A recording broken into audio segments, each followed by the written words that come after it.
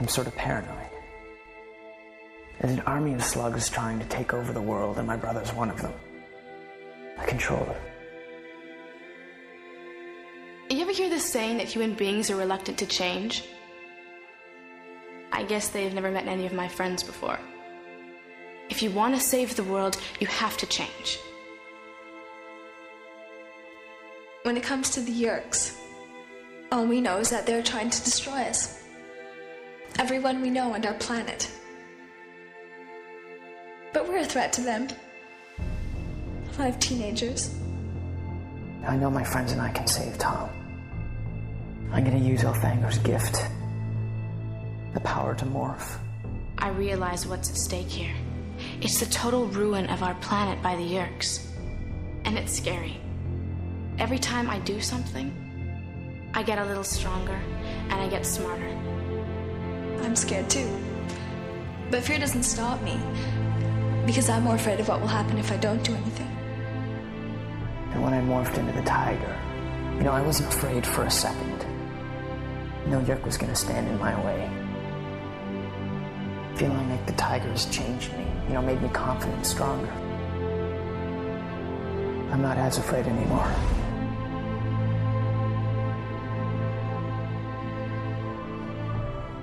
Welcome to ThoughtSpeak, a podcast dedicated to the weekly discussion of K.A. Applegate's 1996 book series, Animorphs.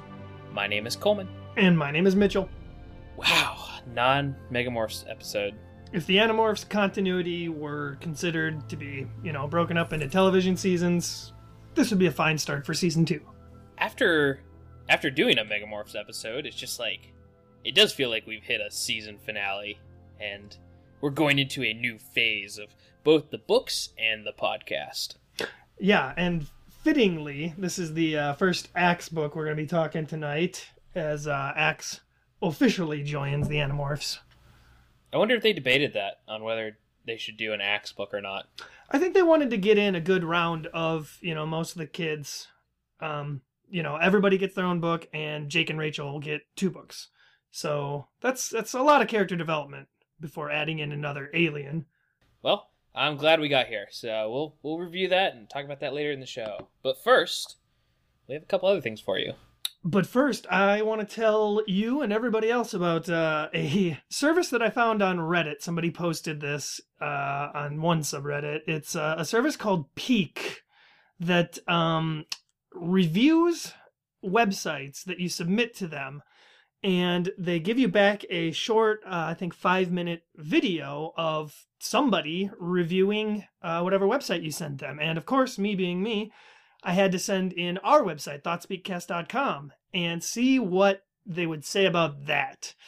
And I didn't know this, but I guess all the reviews are from users, like random users. And so, as luck would have it, we had an old lady end up reviewing our site who knew nothing about Animorphs or podcasts. But the good news is I think she liked the website. Yeah, it was one of the funniest things I've ever watched. She's trying to pronounce the word Animorphs. It takes her probably about 6 or 7 minutes into her review to figure out it's a podcast dedicated website. Yeah, and she had no idea what podcasts are.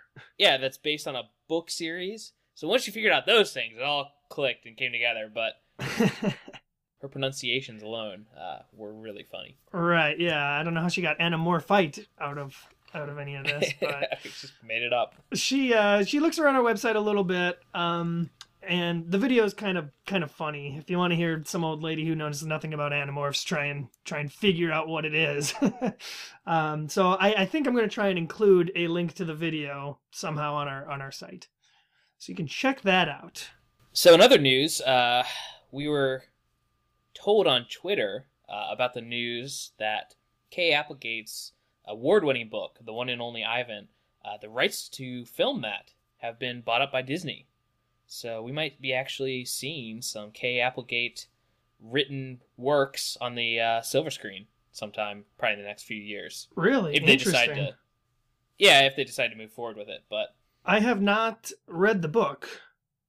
Neither have I. I don't know too much about it other than the cover has like an elephant and a gorilla on the front. Yeah, I believe it's about an elephant and a gorilla forging some sort of friendship in a zoo. It is a heartfelt story about Rachel and Marco and Morph. Yeah. The after hanging years. out. This is really what happened to the Animorph crew. Yeah, so Marco and Rachel join a circus, and they're the only ones left. Spoilers for the end of the Animorph series. Well, that is awesome. Kay Applegate has written so much. I'm so surprised that we haven't seen anything of hers end up on the big screen just yet. Well, if she got uber famous as far as books and movies and tons of things, that could only benefit Animorphs, because just like when J.K. Rowling got into the upper echelon of fame, they started scrounging through her library and written works to see what the next big thing could be from her. So, well, Hollywood seems to be all about building big franchises these days, and Animorphs could be a film franchise that gives them the 7, 8, 9 movies that they'd want out of a big series like that. What are you thinking, Hollywood? You have 54 movies lined up right here. Exactly. Just take the most critical plots to the overall continuity, and there's your movies. No, I'm saying the complete opposite. They want to make 7 or 8. They think making 7 or 8 movies that do well is a big deal. Let's make 54 Animorphs movies. Totally unnecessary, and I think the best medium is animation, but we're not going to get into that. Why do right people now. keep saying that? I 100% disagree that animation would be best for this. Vehemently. I'm all for animation. No. I'm all for animation. I love animation. I love anime. I love, just regular American cartoons that are more serious.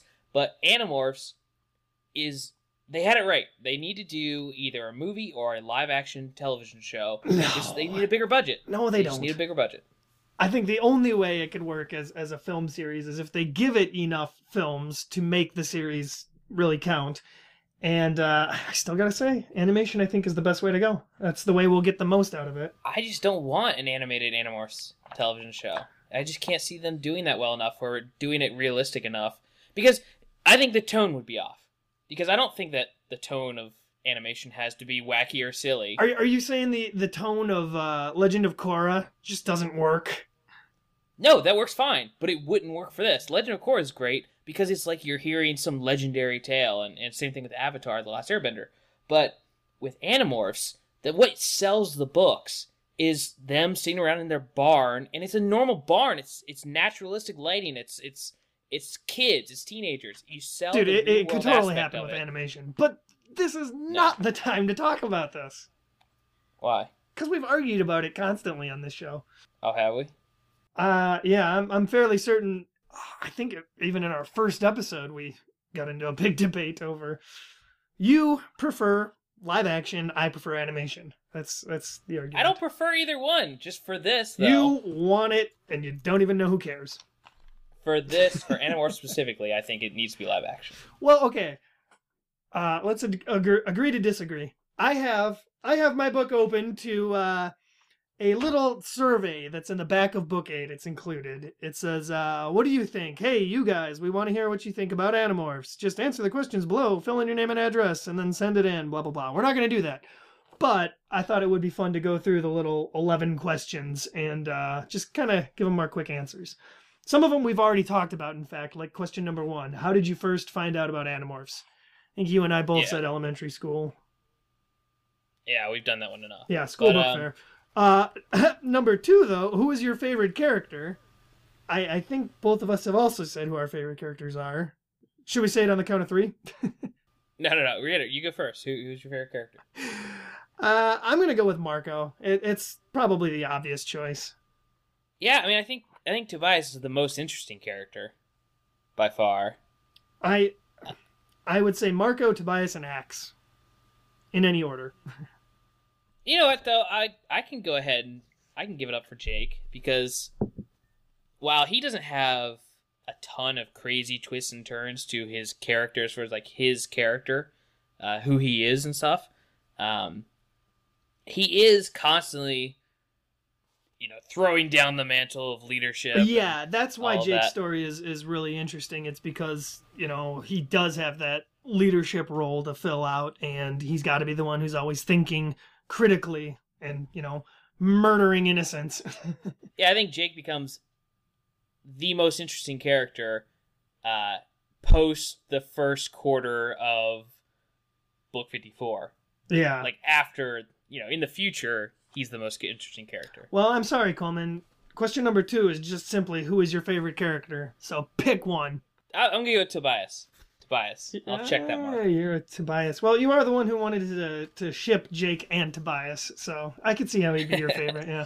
I didn't want to ship that. I just thought it would be an interesting twist in K. Applegate's nature. Question number 3. Which of these characters do you like reading about most? And the list includes Hork-Bajir, Taxxons, Yeerks, Visser 3, and other. How are any of those even related? I don't know, because, well, it's like saying which of these characters, like, are your favorites. But I mean, saying like Visser 3 and then races. There's like different races and then just Visser 3. Well, because Visser 3's, he's a Yeerk and an Andalite body. He's the only one, so he is kind of in a class of his own. It seems like the question is, which of these aliens do you most like reading about? And I guess I would just say Yeerks. Just in general, the whole concept of the Yeerks. I'm going to go other and say Andalites. I would love to hear even more about their culture and the nitty-gritty of their day-to-day. Oh, you will. You will. I don't think we ever get into their, like, modern homeworld lifestyle. Not entirely. We see a little bit of it in Andalite Chronicles, but yeah, they never fully delve into it. Number 4, which is your favorite book? And then it just lists the books 1 through 7 so far. Out of those ones, which one's your favorite? It's a tie between the capture and the invasion. Really? Yeah. There's nothing that says you can't check more than one thing, so I'm checking both those. Yeah, I would agree with you, and I would say, I don't know, I kind of also put the Predator up in there. Predator was good, but it's like favorite iconic book. The first and the sixth. Yeah, I would probably go as far as to say number 1. Out of all 7 that they list here, number 1 is the only one I could say for sure. Yeah, I feel like that's my favorite. Although I did technically in episode 6 say that the capture was my favorite, so now I'm a hypocrite. Yeah, Mr. Flip-Flopper over here. Why can't you give us a straight answer? Moving on. Which of these magazines do you like to read? Coleman here reads Girl, Teen Beat, and Sassy, I'm sure. Yeah, the options are Nickelodeon Magazine. Is that Sports Illustrated for kids? Yeah, SI probably? for kids. Highlights, Boys Life, Girl, Teen Beat, Yeerk Mother? YM? What is it? Youth murdering. Masters? I have no And idea then what Sassy is. I want to and answer then this Sassy. first, and actually I'm going to go other. Do you remember Disney's Adventures monthly? Oh, I thought you were gonna say other, a magazine that you actually read, but you're going still back in the day. Yeah. My other would have been Disney's Adventure magazines. It was like a little magazine that came monthly. It was actually about the size of these Animorphs books. And they had just all sorts of cool stuff Disney related in it, but they always had like comics and stuff too. That's how I read Bone. Have you ever read Bone? Nope. Well, Bone was a really good comic, and that's the only way I would have been exposed to it, is reading it in Disney Adventures magazines. I'd say during the time that the Animorphs were coming out in middle school, I actually had a subscription to GamePro. So that would be mine. I had a ton of video game magazines back in the day. Probably Nintendo Power and GamePro. Probably had subscriptions to both. Nice. Question 6. Which of these book series do you read? And the list includes Goosebumps, Sweet Valley Twins, Babysitter's Club, Fear Street, and other. And I will just go ahead and say the only one I actually read here was Goosebumps. Yeah, read a ton of Goosebumps. Number 7. Where did you get your most recent Animorphs book? Not included on the list here. Half Price Books. Yeah, I bought one from Half Price Books yesterday. So. I got my last Animorph book at the supermarket. One of the options. Oh, Oh, yeah. This kind of just goes to show, though, how popular the book series was. Yeah, a lot of options. Public library and supermarket, just because I got book 54 in a supermarket. I don't know why it was popular enough to be in like a grocery store, but it was. The 90s, man. How do you buy your Animorphs books? Well, generally with money. No, in numerical order, only the most recent titles are based on the cover design. What kind of terrible kids are like picking out books for at least in the Animorphs books after having already read some of them? I don't know. It's weird because I definitely had books that I know that I didn't read because they didn't sound interesting enough, because they didn't sound like they added to the overall story, but I still bought them. You are choosing them based on cover design. No. I was buying them in numerical order, regardless of whether I planned to read the book or not. Or I guess I should say I was having my dad buy them, even knowing I wasn't going to read them. I would say in numerical order now. Yeah, me too. Do you know about the Animorphs website at scholastic.com/Animorphs? No, Wow. I didn't. You can tell this is at the early times of the internet when they put the entire HTTP and everything in there. Yeah, it's like the whole printed URL. book that you can't click on. I'm sure I did know about the website, but I mean, it's, a pretty bare website, or at least it was in 1997. No, I don't think I actually did anything on the internet in 97. Well, that answers question 10 here then. If so, how often do you visit the Animorphs website? I'm going to go ahead and say never. Never. I played games on my computer, but I can't even, like, the first websites I got onto, I know Penny Arcade was one of them, and, a few others, I don't know. Huh, well... Definitely not the Animorphs one. The last question, number 11, is how many Animorphs books have you read? And we've both talked about this, and we don't have an exact number, and No. I don't think now is the time to pause the show and count them all up. So we're going to ignore that one. Yep. Okay, well. With all that said and done, let's move into our review of Book 8, The Alien.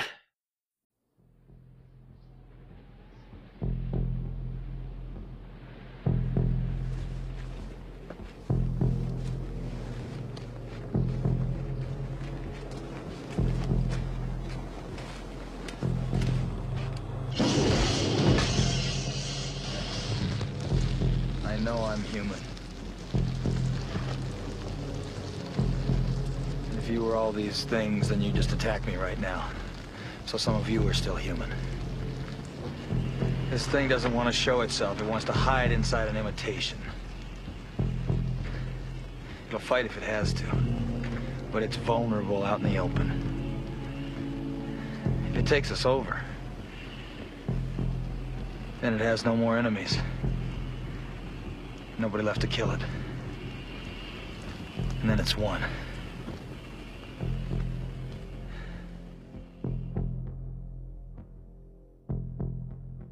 Alright, so as we said, we are reviewing today Book 8, The Alien.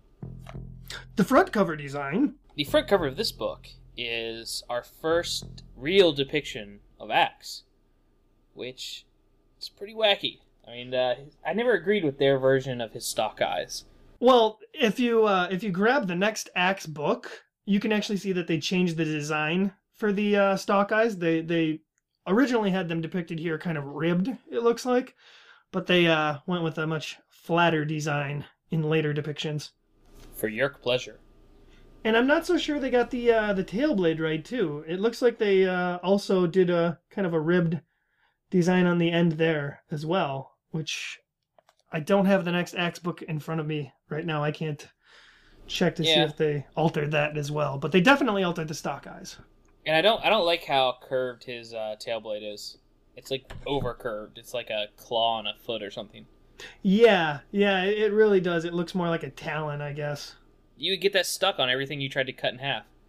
Well, and they specifically say that he holds the blade against people's throat and stuff. It looks more like a horn, is kind of what I'm noticing. Looks more like a horn than a blade. Either way, Andalites need a redesign. Already not impressed. Yeah. And then the inside, art picture that you can see through the cover. Is just Axe hanging out in a hallway at school with zero, with no other people there at all, and he's got books, and he's like, it's just I don't know what's going on here. I don't know what their intention was. Yeah, well, this is a scene from later, kind of, sort of. Yeah, except with no other person, or why do I keep saying that? With no other people. Yeah, around, he's the only person there. he's- I'm assuming the picture is kind of from Jake's perspective, like if, this is Jake showing him around school. I just don't understand why they take such awkward photos of like their stance. Like every single photo they take of these kids is them in the most awkward position possible. They really do arrange them kind of strangely. Here's something though. Look at how much space Axe takes up there, and then look at how wide the hallway really is. I mean, this is like a 2-person hallway if you think about it. Yeah, and honestly, come on. If you wanted to go for dramatic effect, you would have the vice principal's office behind him. Oh Not yeah, the principal's. But anyway, well, I am going to go ahead and read the back of the book and start us off. What would you do if you were the only alien trapped on a strange planet? Probably freak out, right? But as an Andalite warrior cadet, Axe has to be pretty cool about stuff like that. He's been hanging with the Animorphs ever since the dome ship was destroyed by the Yeerks, and his brother, Prince Elfangor, was destroyed by Visitor 3. Life on Earth is pretty different for Axe, but there is one thing he, Cassie, Marco, Jake, Rachel, and Tobias have in common. Something that one alien, 4 kids, and a hawk know they have to do. Stop the Yeerks. So that summary doesn't tell you at all what this book is about. Not even close. I mean, a lot of them don't, but that I mean, one this is in like particular. the overall theme of the book, I guess. Really? Yeah. I mean, it's kind of... It touches on some of the Axe stuff and what he's dealing with, but not plot. No, yeah, they leave out most of what this book is about, really. One cool thing, though, is that there's a bookmark inside with a little quote from Axe that says, bookmarks are not to be eaten, though they taste quite good. Neither of us have the bookmarks, but I'm told that they have a little kind of removable bite taken out of it that you can pull off to make it look like, Axe chomped on it. Why? Just to continue the running joke that Axe likes eating things. Things that he oftentimes should not. They make him out to be like some kind of grazing animal. Well, I guess he is a grazing animal, but like some cow. Like some cow or something. Yeah, this Might is eat your book if you watch out. This is the book, by the way, that we do get the whole big mystery of how Andalites eat solved. No, we don't. That's the problem. Doesn't he, Oh, sorry. No, the Andalites, or not the Andalites, the Animorphs don't get it solved, but we do. No, he tells them at the very end. Oh yeah, he does go. But he's still pretty vague about it. He doesn't like flat out just say exactly how it works. Well, he gives you the explanation that you need. Yeah. I mean, he's not, showing them an Andalite anatomy book, but... And as our Axe book, our first ever Axe book, that's largely what the story is about, is Axe, trying to stick to his Andalite ways and still be part of the Animorphs team, and his eventual realization that, he's got to join them. Yeah. So, let's jump right into it. As we said, this is it's kind of a different book from the others in how it's structured, and there's these little diary segments at the beginning of every chapter, which is pretty interesting. They're insert which is strange because apparently these Animorph books themselves are diaries left by the Animorphs for others to read. Yeah. He's got sub-diaries. Yep. I don't know how the diary continuity here is supposed to work, but I think it's primarily just for the reader's enjoyment. I have a theory. What is it, sir? My theory for these sub-diaries is that he wrote one set of notes and diaries for himself, which is what we're reading as the Animorph book, and then he wrote another set explaining humanity to Andalites. So it's like research notes. Oh, yeah, that would make sense. Yeah. So that would make sense. That's what I think.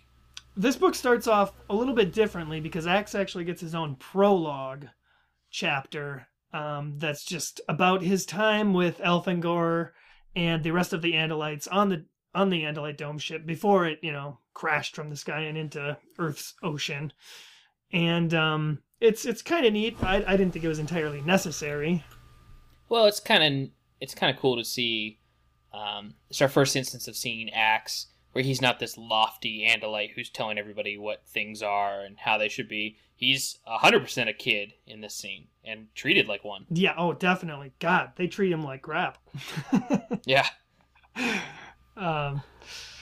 And another thing this prologue recap kind of serves to do here is just to establish the fact that Axe is kind of out to get Visser 3. Which is another not really theme. I mean, that's the plot of this book. Yeah, oh yeah, it lets you know right away, man. He is dead set on murdering Visser 3. That's like all he's about at this point.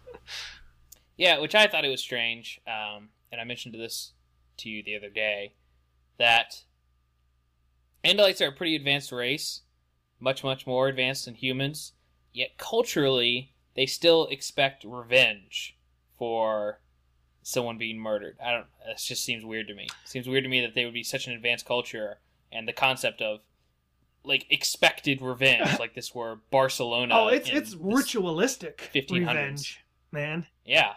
It's pretty fanatical, kind of. Well, I mean, they're an honor-bound society and people, and I think that's like one of the weirdest, most extreme cases is Japan, of that. But they don't still behead people that you know of. So after the prologue, it just covers everything from how everything went down before Elfangor's death and Axe's plummet into the sea.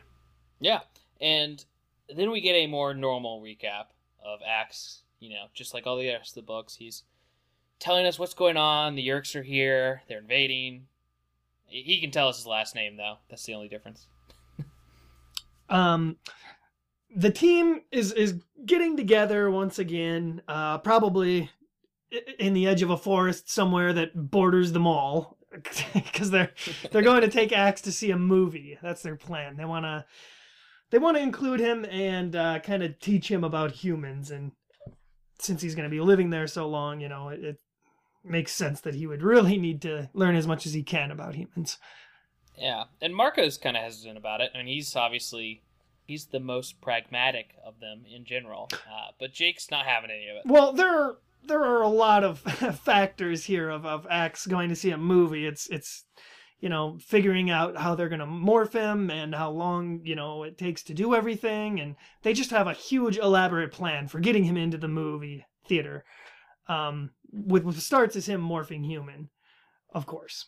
And once again, we get everybody talking about how Axe looks just like him.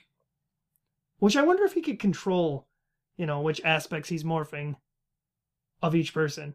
Because later in this very book, he morphs just Jake. You think he can morph just Marco and just Rachel? No, because he acquires a Jake morph. I think it's when you acquire is when you can discern things like that. Like he acquires his normal human morph by the scene where he went one by one and took them all, and he combined them when he acquired them. And then later... Yeah, but I don't really care for that explanation. Well, in book 6, he acquires Jake just by himself. Remember? Yeah, he did reacquire him, didn't he? Yeah, so obviously those are two separate morphs in this universe. Well... So I don't think he can change his morph once he's acquired it. Either way, every time he morphs human, the characters are going to point out the similarities. Every single time. And like you were saying, Marco raises some concerns about this particular mission and how risky and stupid it kind of is, just for the sake of letting Axe watch a movie. But Jake is pretty insistent that they've beaten the Yeerks enough to deserve a break finally from running crazy missions, and of course educate Axe about humanity. And they dress him up, kind of dorky. Who's in charge of that? Rachel? You would think. but they still make fun of him about it. Yeah. They say he looks like somebody that would get picked on. And it's kind of nice because we get a little friendship speech, sort of. They do a lot of friendship speeches in this book, by the way. Yeah, but it's more unfriendship speeches later on. Well, some of the Animorphs are picking on him, and I think Cassie even mentions that he looks cute. And Jake is quick to point out, you're our friend, and if anybody tries picking on you, we'll beat him up. It's funny, one of my notes here was that Axe is talking, I'm pretty sure it's here that it is. Anyway, Axe is talking about how when he's talking about his, the friend, when he's talking about the other Animorphs, he talks about how they've been described to him as Rachel is beautiful and Marco is cute. But he says when he morphs into human, oh yeah, he can totally see that Rachel's, she's a cute girl or whatever. He thinks of himself. So when he goes human, he starts becoming attracted to Rachel. But he still doesn't understand why people think Marco is cute. So, a little biology thing from K. Applegate. Well, if all of the Animorphs are straight, then it would make sense that he would morph a straight human. Yeah, it's just funny his outside observations on it. They have genders in the Andalite culture, so I don't know why he's so confused by that. I guess they do, but we don't know the difference between Andalite genders. It could be something crazy. It's I don't know. Find out their tail blades are actually their genitalia. I was almost going to suggest like an Avatar with the hair things, the hair connectors. Hair things. Oh, you mean Avatar, the movie Avatar? Yes, not The Last Airbender. It's the first one I equate to it. But yeah, we had no idea. But I thought that was funny that once he turns into a teenage male, he's like, "Hey, Rachel, how you doing?" The team gets him to the movie theater, surprisingly, with very little complications. And while in the movie, X just doesn't understand the concept of a movie trailer, which is kind of a funny part of the book. Yeah, and this goes about as well as you'd expect. I mean, I don't even know why they take Axe to the mall for any activity anymore. No, it goes the exact same way. I was just going to say that, knowing what they know about Axe, Marco still gives him some popcorn, and that just gets him, insane. It makes him crazy. And I don't know how the Animorphs are so bad at keeping track of him. The first time they took him to the mall, it seems like they just straight up ignore him, and then he's gone, Like, how are they not just constantly having eyes on him? Because as soon as the movie starts and the theater gets dark, X starts crawling around on the floor, looking for food and other items to shove in his mouth, and generally just kind of annoying people. And it takes him a good 5-10 minutes to realize that he's doing this. Well, I think it's like when you have a kid. Like I've noticed this with my brother and his new kid and stuff. You don't get a lot of free time to yourself when you're hanging out with your kid. So anytime that you can just put him in a safe place and watch a movie or do something for yourself. I think they took him to this movie theater. Maybe this is like Independence Day or something, like something they've been waiting forever for, this movie. And so they took Axe to it because they wanted him to have the experience, but they wanted to watch the damn movie. So they put him in his seat and then started watching the movie. Yeah, but dude, why would they not be like surrounding him first off, all sitting together? Or actually, I think it's just Marco, him, and maybe Jake in there. I think they say that Cassie and Rachel are running security or something. Marco and Jake wanted to hold hands. But I mean, if that were you and I trying to take Axe to this thing, it would be me, my seat, Axe in the middle, and then you on the other side. There's no way he's getting out of our sight. Yet somehow it constantly happens to these kids. Or, maybe they just didn't know what he was doing. Because at first it might maybe look like he was like tying his shoe or something, and then he's like crawling across the ground. Well, he starts working his way up and down aisles. He's disturbing people. People are shouting, keep away from me, freak, and all this stuff. And yet the Animorphs are nowhere to be found until he actually finds a small child with a bag of candy. And, he asks the child for the candy, and the mom is freaking out, and the kid's freaking out, and only then do the Animorphs have to come and actually pull him away and take him out of the movie. So I'd say they got through maybe... Well, actually, I'm kind of surprised they got through all the trailers. I don't know if they did. They might not have. Well, I know they at least sat through one trailer, and then the movie started, so I would assume that they saw a couple of trailers. Well, anyway. Point is, they're terrible axe wranglers. Yeah. Well, as they are exiting the mall and leaving, and this disaster of a movie-going experience, Tobias calls down to him and says, "Hey, be careful about going around this corner. Some guy's flipping out." Yeah, and he mentions, I think, that the cops are even on the way. And, oh, yes, he also mentions that the man is screaming, in particular, about Yeerks. So that obviously gets their attention, and they run right over there, even after being warned by Tobias. The man comes around the corner, and, he's screaming about Yeerks and causing a huge scene, and this gets the team pretty excited that one of the controllers is finally having a Yeerk die. And then this really makes me wonder. This is kind of a reoccurring thing throughout the plot of the book. And why are these Yeerks, knowing that they're going to die, probably within, the hour they can tell when they're going to die, why are they still walking around out in public? Why is the next Yeerk who dies trying to teach a class? Why would they do this if they know they're about to die? This is a big problem with this book. Well, no. If they're being rationed, okay, say they're being rationed on Kandrona rays, all right, and maybe the big transport section, or maybe the way to get up to the Yeerk pool ship where they can get Kandrona rays, maybe that's the only access to that is at the Yeerk pool itself. Maybe that's where the ships are taken off from, or leaving from, or they have some other system. Because each of these Yeerks that flip out, they've been near entrances to the Yeerk pool. The school, the mall, these are known entrances. So maybe there's something that they're waiting for nearby. So they're just going about their day and trying to stay in proximity to an entrance. I guess that's a good theory. That's about as good an explanation as I could come up with. Because, I'm a evil space alien slug. Knowing that I'm short on living time, I'm not exactly going to put myself in a public place. Which they do. I mean, you can sit in a janitor's closet at the mall and not draw anybody's attention. Or maybe Yeerks they're just such in pain, and they're not... We've seen that not all Yeerks are super loyal to the Yeerk race. Maybe they just don't care, and they're just in pain, and they're just out and about.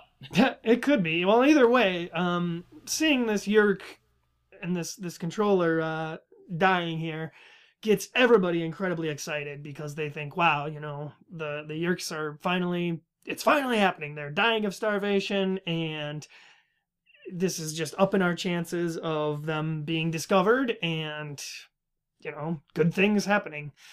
And while the team is... Huh? I was just going to say, but Axe knows better. He knows what's really going on.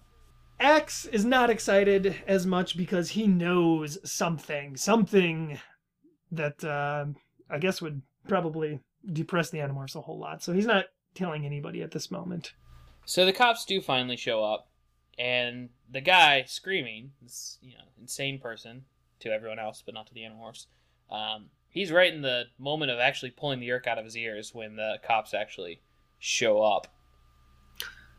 Yeah, which you think would be pretty solid evidence, but apparently, I think, if not right here, a little later in this book, we learn that once the Yeerk is out and dead, it kind of shrivels up and just magically disappears, or at least becomes, undiscernible.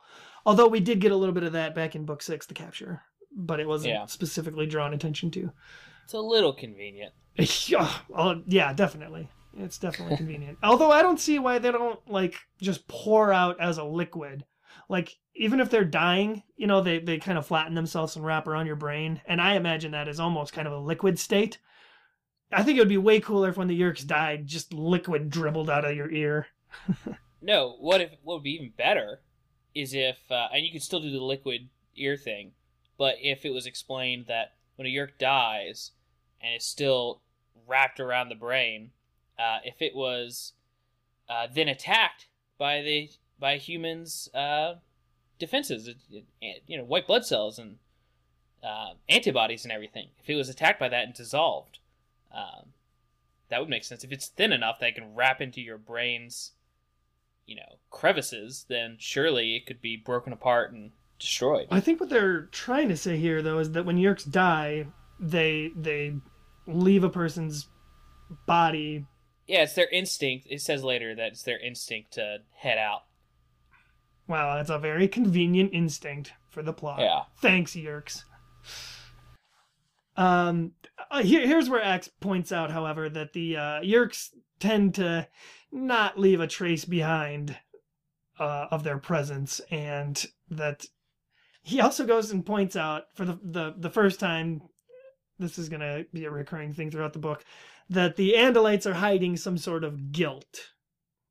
He's going to drop lots of sugary little hints about this Andalite guilt. Yeah, obviously it's setting up later for the first story time that may bring everyone back together. And the next thing we get to see in the book is Axe doing his little Andalite mourning ritual, in which it's this almost kind of like Pledge of Allegiance sort of phrasing. Yoga, meditation / Pledge of Allegiance, like you said. But he even says himself, he doesn't know why he's doing it, because it's, there's no more Andalites to watch over him or keep him. Well, I think it's like being lost at sea. You got to keep some sort of, semblance of everyday life, or else you're just going to go totally insane. Either way, he doesn't finish it. I mean, he's doing his little ritual and, contemplating how he's totally going to kill Visser 3. Like, that's all he thinks about, really, when he's by himself now, is how he's got to get revenge against Visser 3. And he doesn't really like his odds. He also feels guilty that he's hiding all this information from the Animorphs, and we saw a little bit of that in the last scene. And so he's reminiscing about that and still kind of questioning himself whether he should keep doing that or maybe turn towards the ways of his brother. Yeah, the source of his confliction here seems to be he doesn't want to break Andalite law like his brother. And that's another big running theme throughout this book. But before he could make a decision on any of that or even finish the ritual, Tobias flies in and be like, hey, what you doing? Yeah.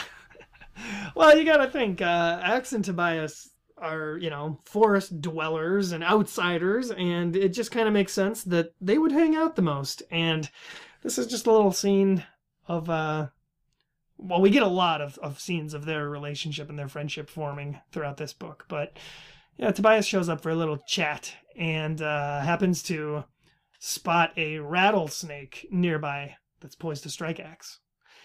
And I think this is what makes Axe such a smart character, is that he decides to acquire the snake. Well, he just doesn't even care that he was about to be bitten by a poisonous snake. He's pretty indifferent about it. Yeah, well, his tail blade kind of solves the problem pretty easily. It solves every problem. That is true. He decides to acquire the rattlesnake because, he sees the value in it, and he points out that he does not have as many Earth morphs as everybody else. And Tobias is kind of even surprised that Axe would even consider wanting to become a rattlesnake. It's not until Axe kind of points out that, oh yeah, I could see this morph being useful, that he really even thinks about it. And I gotta say, man, with my OCD, if I had the morphing powers, I would be acquiring everything. Everything I saw. Every animal. I would just gather DNA. Well, I don't know. I think I might be a little different than that, because I would see acquiring an animal leading, obviously, to morphing that animal. And I would want to pick and choose not just animals that would be useful or I think would be awesome or everything, but I feel like I'd think of that as a big deal. Like, this is one of the animals that I'm going to morph. It's one of my animals. I think I would actually be pretty pick and choosy. And if I had the power and morphed, I don't know, a lion and you're a lion, you'd get all mad. Dude, what are you doing? This is my morph. Get out. I would be so angry if you morphed something that I already was. We can't have matching battle morphs. Everyone's going to call us gay. I would be the hipster of Animorphs because I'd be like, well, now I got to go to Australia and get some weird animal that you're never going to acquire. Yeah, kangaroo battle morph. But you've never even heard of this type of wallaby. So X shows that he's probably the most competent character with the morph technology thus far by expressing an interest in collecting some useful morphs. And like I said, man, I'd be acquiring just everything because who knows when it could come in handy.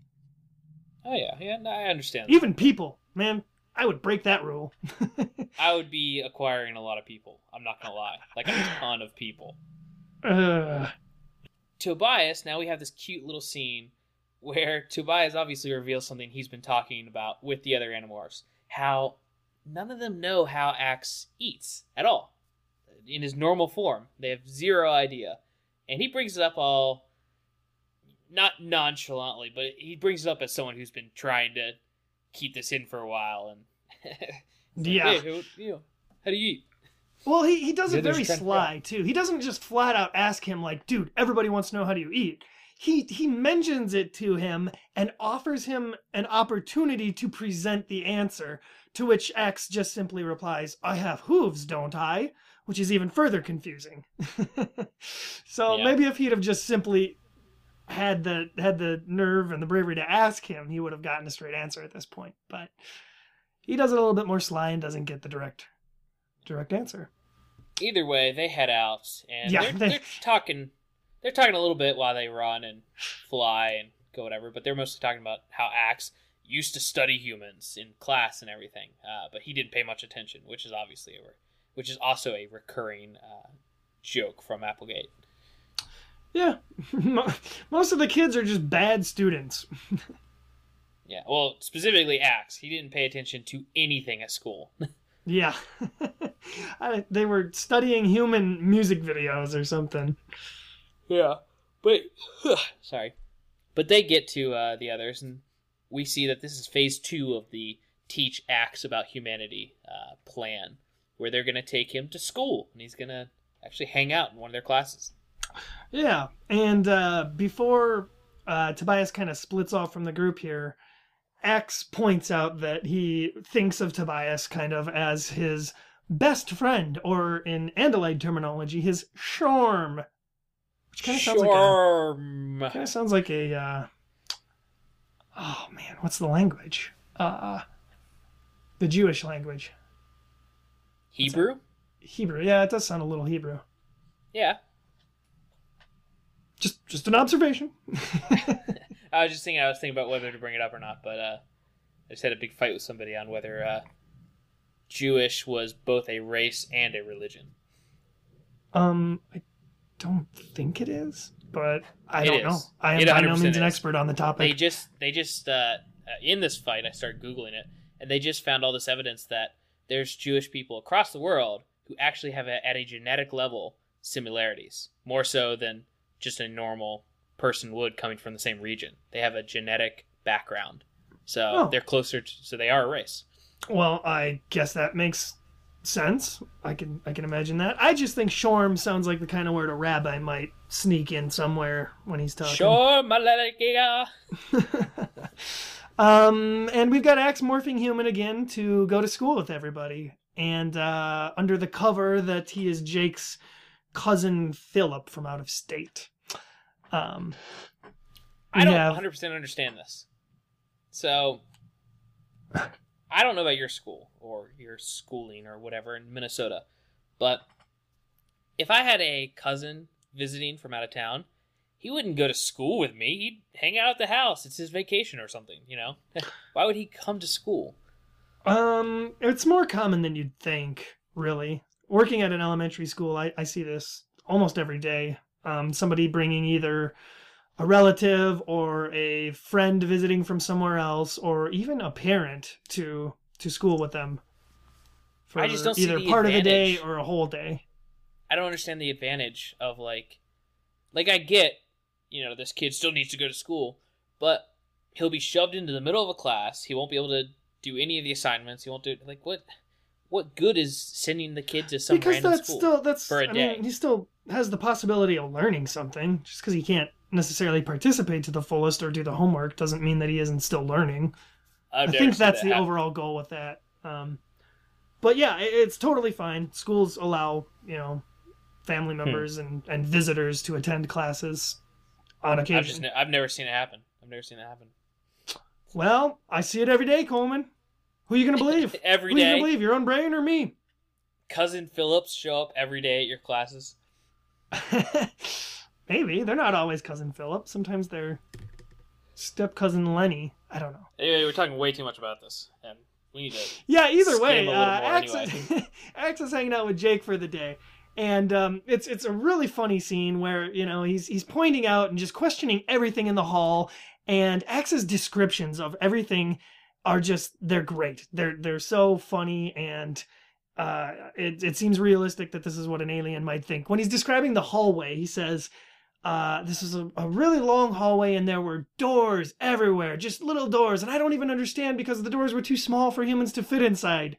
I don't know what they could be going to. And obviously he's describing lockers. And the bell rings in between classes, and he just freaks out because it's so unexpected. And yeah, I could totally see an alien reacting like that. Yeah, but, they're heading down the hall. They get to Cassie's locker, which is a funny little scene because she has a picture of Jake hanging in her locker, and Axe calls her out on it. Yeah, they have a little back and forth here, kind of trying to explain Cassie and Jake's relationship. And actually, there's going to be a little bit more of that in the book coming up. But it seems like they're in pretty big denial at this point. At least Cassie is about the exact nature of their relationship, which is weird. I don't know where they were taking their relationship in general throughout this book series. It seems kind of floundering because I thought we already had confirmation in book 6 or 7 that they are in fact, considered in an inclusive relationship. Relationship. I think they both like each other. They're both aware of it, so they slip into it every once in a while. But I don't think Jake has ever asked her to go steady or anything. Right, yeah. Well, Cassie will talk about this a little bit later in the book, and I'll elaborate more on that for right now. But right now she has a picture of Jake in her locker and doesn't want to explain to X what it's about. They end up going to a class where, by coincidence, they get very lucky here because the teacher, Mr. Pardue, starts just screaming and ranting about the Yeerk in his head and causing a gigantic bloody scene as he's clawing at his face. Yeah, and... Do this scene, Nickelodeon. Yeah, and here's just another instance of I don't understand the reason to write it. I don't understand why the character does it. But Jake goes to comfort the guy and immediately gives up his big secret, the biggest secret in his entire life. He tells this Yeerk who's dying, hey man, I've been through this. I know what's going on. Fight through it. What are you doing? Again. Yeah, I don't know. I can see your point. Yeah, it wasn't really necessary for him to tell him that. The Yeerk hasn't even left this guy's head, and he's revealing, who he is. And even if the Yeerk wasn't out, even if it wasn't a guy struggling with a Yeerk leaving his brain and dying, telling anyone who is not the other Animorphs that you know about Yeerks is almost a death sentence. Yeah, it's not very smart. I think his reasoning here, though, is that he knows the Yeerk is dying, and therefore he feels like he can add some sort of comfort to this Mr. Purdue teacher. But yeah, I get your point. It's just dumb. It's unnecessary. Yeah, especially... kind of puts the team at risk. Especially with what happens next, and, Chapman comes in the room. Vice Principal Chapman, a known humongous Yeerk controller, comes and gets everybody else out of the room and takes this guy to wherever, probably down to the Yeerk pool to get another Yeerk, which means the Animorphs should be done for. Well, no, not quite exactly. Jake stands there and, is very defiant of leaving this man's side for Principal Chapman or Vice Principal Chapman. And it takes Axe kind of pulling him out of there. Otherwise, there might have been some sort of confrontation. I think Jake looks like he's about to reveal everything and fight Chapman. Yeah, well, he gets in one little quip before Axe manages to drag him out of there, but he does point out that Chapman, and this is something I think that we forgot to mention about the mall controller that died earlier. They pointed out that they saw somebody, one of the cops, I think, put this small steel cylinder against his neck or his head, and that's about as close as we get to saying they just straight up murdered the controller. I don't know what this small steel cylinder is supposed to represent. I mean, I would assume it's some kind of injection. They inject him with whether they're killing him with a poison or knocking him out, one or the other. I don't know. I imagined it as some sort of like stun gun that, is so powerful that all it takes is just one tap in the back of the head or the neck and it just completely kills you. I think, it's open to speculation. It can be whatever you want. Whatever your heart desires. Yeah. Well, so they run outside. Jake actually runs all the way outside of the school because he's so conflicted here. He points out that, Chapman just straight up killed Mr. Purdue with his little steel cylinder, and now he's starting to feel very terrible about what they've done with destroying the Kandrona, because it becomes apparent, and Axe even admits that, yeah, the Yeerks are going to start killing the human hosts that are, left behind after the mass Kandrona starvation here. And this is kind of the Animorphs' fault. This does not go over well with the other Animorphs, especially Jake, and they flip out on Axe for knowing this and still going along with A, destroying the Kandrona, and B, not telling them any of it. Yeah, and Jake even points out, how could you not tell me about this with my brother being a controller? And I still don't know if that would have changed Jake's mind back in the beginning, but who knows? Let's see. Yeah, I don't know. I mean, I think Jake's brother, even with his new Yeerk, is probably still high up enough that he's getting fed, but you never know. It seems weird that he was ever a high-ranking controller to begin with, but... Why? Tom? Yeah, why would that be weird? Because he's just some kid. It's yeah, kind of a weird he's choice. just some kid, but that's not who he is. The Yeerk in him was the high-ranking controller. I know. It just seems like a weird place to stick a high ranker. That's all I'm saying. That's why they moved him. That was the entire plot of Book 6. Right. Well, it was his promotion. He probably became a high-ranking controller while in Tom, and then then they were going to move him. That's the likely scenario. They re-max out a good bit for keeping secrets from the team, and it's just kind of a beginning of a rift forming in the Animorphs team. Yeah, and we see more of this the next day as Marco visits Axe and takes him for another day out. Yeah, I like this in particular because Axe starts out the chapter by saying, Marco asked me to hang out, and it's weird because I've never hung out with Marco before. Yeah, and obviously we know that Marco isn't his biggest fan, so it's kind of weird. Right, yeah. Marco's plan here is to take him to the bookstore, but Axe is kind of quick to figure out that this is all just kind of a plan concocted by Prince Jake so that they can, try and learn more about him or learn more from him. And Marco admits that, he wanted to weasel the info out of him the way that Marco is so good at doing. But Jake specifically said, no, we're going to show Axe that they have nothing to hide from him and hope that he kind of reciprocates. And that's the plan. No, I would say, knowing Marco, his actual plan involved torture. That's the most direct, pragmatic way to get information. So I'm sure Marco was like, let's just chain him up for a few days. See what he says. And I'm going to give Marco a little bit more credit and say that he's not that crazy. He's a psychopath. Before climbing on the bus, we get this moment where, oh crap, Marco remembers that he forgot his wallet and he has to run home. So they go to do that because everything is right by, everything is close together in this world. Yeah, in the city. Marco takes Axe to his house, and here we go again with another scene of the characters leaving Axe alone when they have no reason to. Why couldn't he just bring Axe up to his bedroom quick to grab his money? Instead, he leaves him in the living room and says, Don't move from anywhere, stay right here. If my dad comes in, try not to talk to him, but if you have to talk to him, just answer yes and no. And of course, Axe takes that literally. Yeah. Axe immediately also starts playing a game on a computer, which we find out here in a few minutes, is actually his dad's work. But Axe sees it as, it's got to be a game. It's so simplistic and easy to figure out. It's a child's game, yeah. Which sounds like on the end of the home world, like video games are really, really boring. They're like rocket science.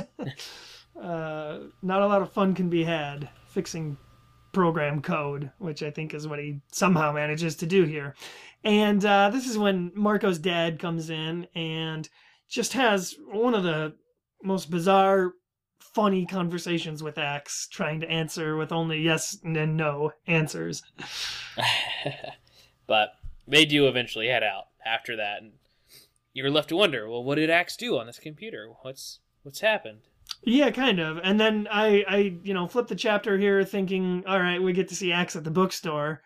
But no, it's later in the story, and Axe is already back home in his little foresty. He doesn't have a scoop yet, does he? He just lives out in the forest right now. Maybe he hasn't really settled down yet. Maybe he has to pick it or choose the part of forest he wants to be in or what. I think maybe at this point he's still a little hopeful that the Andalites will be here pretty soon. I don't know. For some reason, yeah, he hasn't. I don't think he's taken the time to build his scoop yet. I think that happens in a future book. Yeah. But he's chilling out. He's reading his almanac and learning more about humans, and it's kind of just a good time.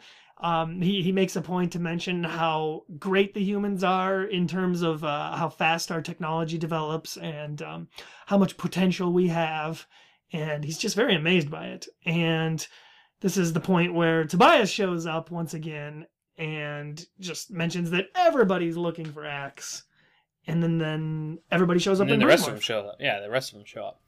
And Marco basically flips out on him, as he's wanting to do. But he's even angrier here than we've ever seen him. He's not like jokingly flipping out.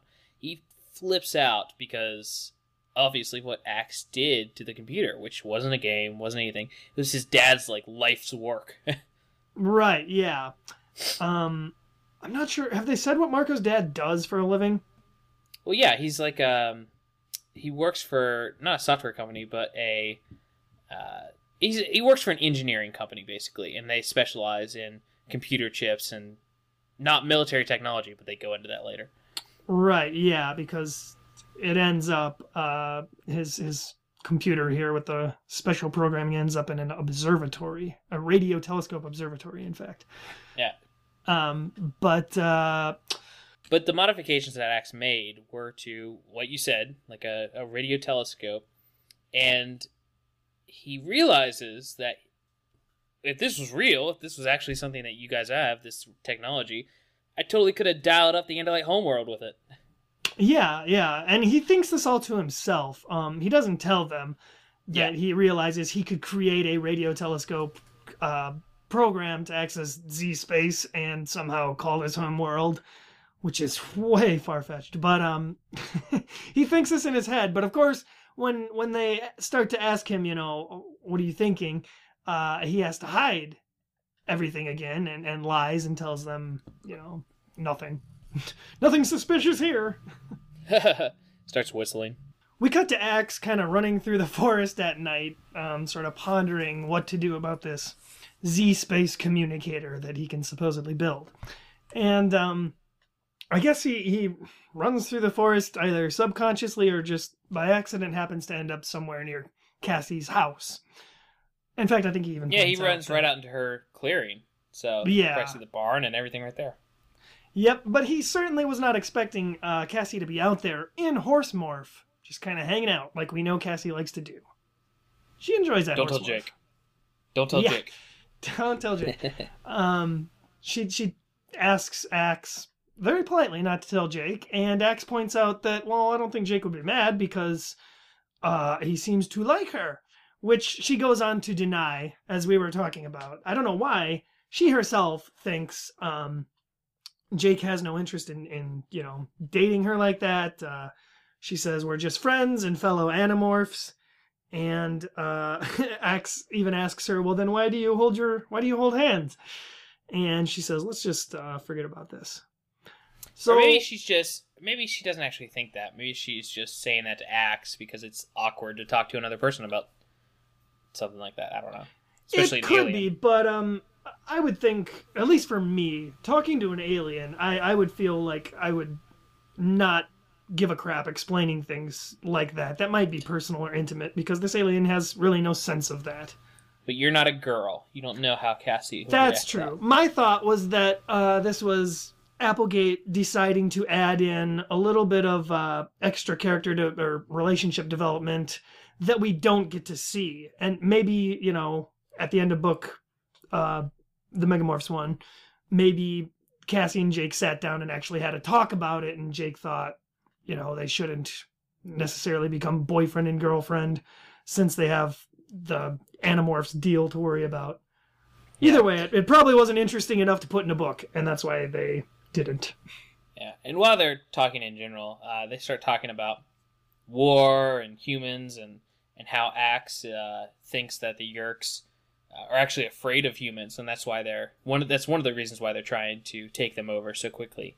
And there's an interesting thing he points out when he's talking about war and the different races, that how even Andalites used to fight wars against each other.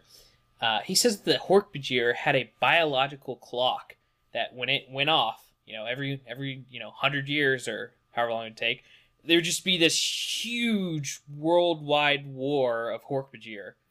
Which I thought was crazy interesting. That is actually proven to be false, and it's one thing that was included in the trivia thing on the Seropedia entry for this book, is that though he says that, it's not true.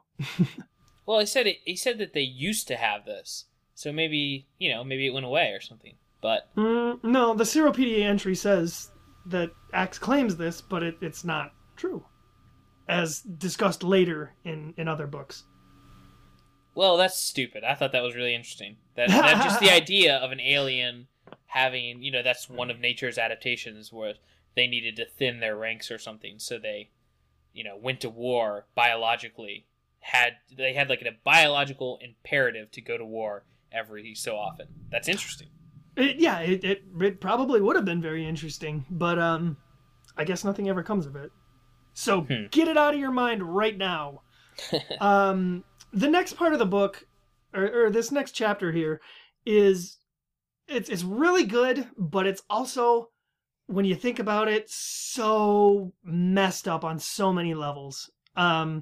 Cassie invites Axe in to have dinner with her parents, which is a really nice thing. And he asks her, what should I tell them about, how I know you? Because his morph is obviously, his human morph is a new kid. And instead of inventing a reason, instead of, spending literally 30 seconds maybe thinking of what to tell her parents for an explanation, she comes up with the bright idea of having Axe morph Jake instead. This is really so messed up. This is interesting, going back to what you were just talking about, and the fact that there was a section, a page ago, of them going into Cassie and Jake's relationship. So, based on what you said, like maybe they did have some talk about not actually getting together because of the Animorphs and this war and everything they're fighting in. It's weird. It's kind of like that just happened. Like that talk just happened. So Cassie's like all pissed off or what? That could be why she's it. out in horse morph. Because she got all sad talking to Jake or something on the phone, and yeah, just... and then And then it's like her way to deal with it is she's like living this fantasy that they're still together. And that's what's wrong, and that's what's creepy about this. Yeah, is that she tells him specifically, no, become the boy that I'm in love with, so that, you know, I can have a family dinner with you. Yeah, it's weird. It's really, really weird. We just cracked the code. I mean, it's fun when they actually get into it. They go in and have a very strange conversation with Cassie's parents. It's kind of funny because Axe thinks making conversation is like a game almost, where one person asks a question, provides an answer, and then another question is asked. And he does this throughout the thing. Yeah. And he even brings up something really random, like they're talking about sports games, and he changes the topic to, did you know that humans invented something in the 1840s? I don't remember what the specific example is, but it's funny and out of left field. He's referencing his almanac. Yeah, exactly. That's all he's doing. And we get another Axe food freak out because Cassie's dad makes this insanely spicy chili, and Jake, as it were, eats like 19 bowls of it and just enjoys the sensation of spice, which is one I do not enjoy. Yeah, surprise! You're crazy, Axe. Yeah. They wrap it up, and it's time for him to go. And Axe was really into being able to sit down, have a meal with parents, and it's so family oriented and stuff. He immediately is depressed and just really homesick in general. And Cassie asks him about his own parents. Yep, I really like this. When they go outside, Cassie kind of asks him what his parents are like. And this is a really well-written part, because it's not until Axe is in human form and he's saying the words out loud and he's trying to tell her about his parents that, you know, his voice becomes very choked up, and perhaps he would have even cried, or maybe he did cry. But that's when he realizes, like, holy shit, man, I really miss my parents, and I'm not going to see them maybe ever again. I just think it's cool that he doesn't really understand those emotions or come to realize them until he's human. Well done, Applegate. This is true. So, is this the point that you were saying it jumps the shark? Yeah, actually, this is the part where I think the book starts to fall apart. Everything I read thus far, I really enjoyed all of it, and I thought, you know, okay, it seems like they're obviously setting up this Z-space technology conundrum, because yeah, Axe has moved human technology forward like 100 some years, and that seems like it would be a gigantic problem. And enough to dedicate to the rest of the book. But not exactly. It gets a little, I don't know, drifty here from plot points. So right now, Axe is not a very happy Andalite. And he's going to go speak with Tobias for a little bit. Because, you know, Tobias is his best friend. Shorm forever. And he even asks Tobias, like, are we friends? And Tobias is, of course, like, heck yeah, bro. So they have a nice little chit chat about Elfangor, and Axe decides to tell Tobias his plan, what he's thinking about doing here, which we don't even know at this point. He really swears him to secrecy. I mean, and Tobias holds up for the rest of the book of not telling anyone anything, and he doesn't even tell Tobias the entire plan, which is smart on his part. He doesn't tell him why he's doing it. He just tells him what they're going to do and that he needs to shut up about it. Yeah, because at this point, you know, they're all about this, or he's all about the secrets. And the next morning we have them meeting up to fly a little whiles north to an observatory. And as they're flying, of course, Axe is in Harrier morph? Yeah. Harrier. Yeah. And Tobias is pointing out all the predators along the way, and they really made this flying chapter here kind of interesting for what it is. Yeah. And they find this telescope radio dome thing, the observatory, and they manage to fly inside of it because from what I know about radio telescopes, they do have a little crack area that a bird, I suppose, could fit through. And And they go ahead and fly. I think she is picturing the classic observatory with the telescope sticking out, and it can move up and down along this axis. And yeah, that's what I think it is. But there's also Axe even points out, you guys still are using dishes, huh? Yeah. But anyway, they fly inside this observatory thing, and this is kind of where Axe and Tobias split up. And Axe, does he morph human here? I can't remember. No, he doesn't.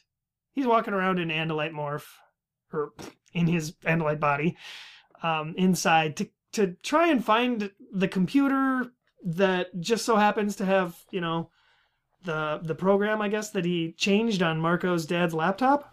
Which, luckily, it's right nearby. Which it's not, I don't think it's specifically, I'm sure there's some network that he can access that program that he wrote. I'm kind of wondering why exactly he needs to be... Well, I guess this is the 90s and computers aren't that advanced yet, but...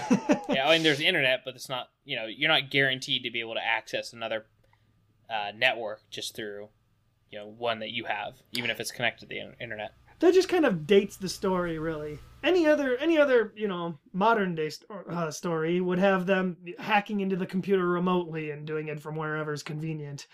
This is the 90s, where you actually had to physically go to the location of the computer if you wanted to access it, Well, I mean, it could be a closed... If it's important enough information, it could be a closed network that you can't hack into.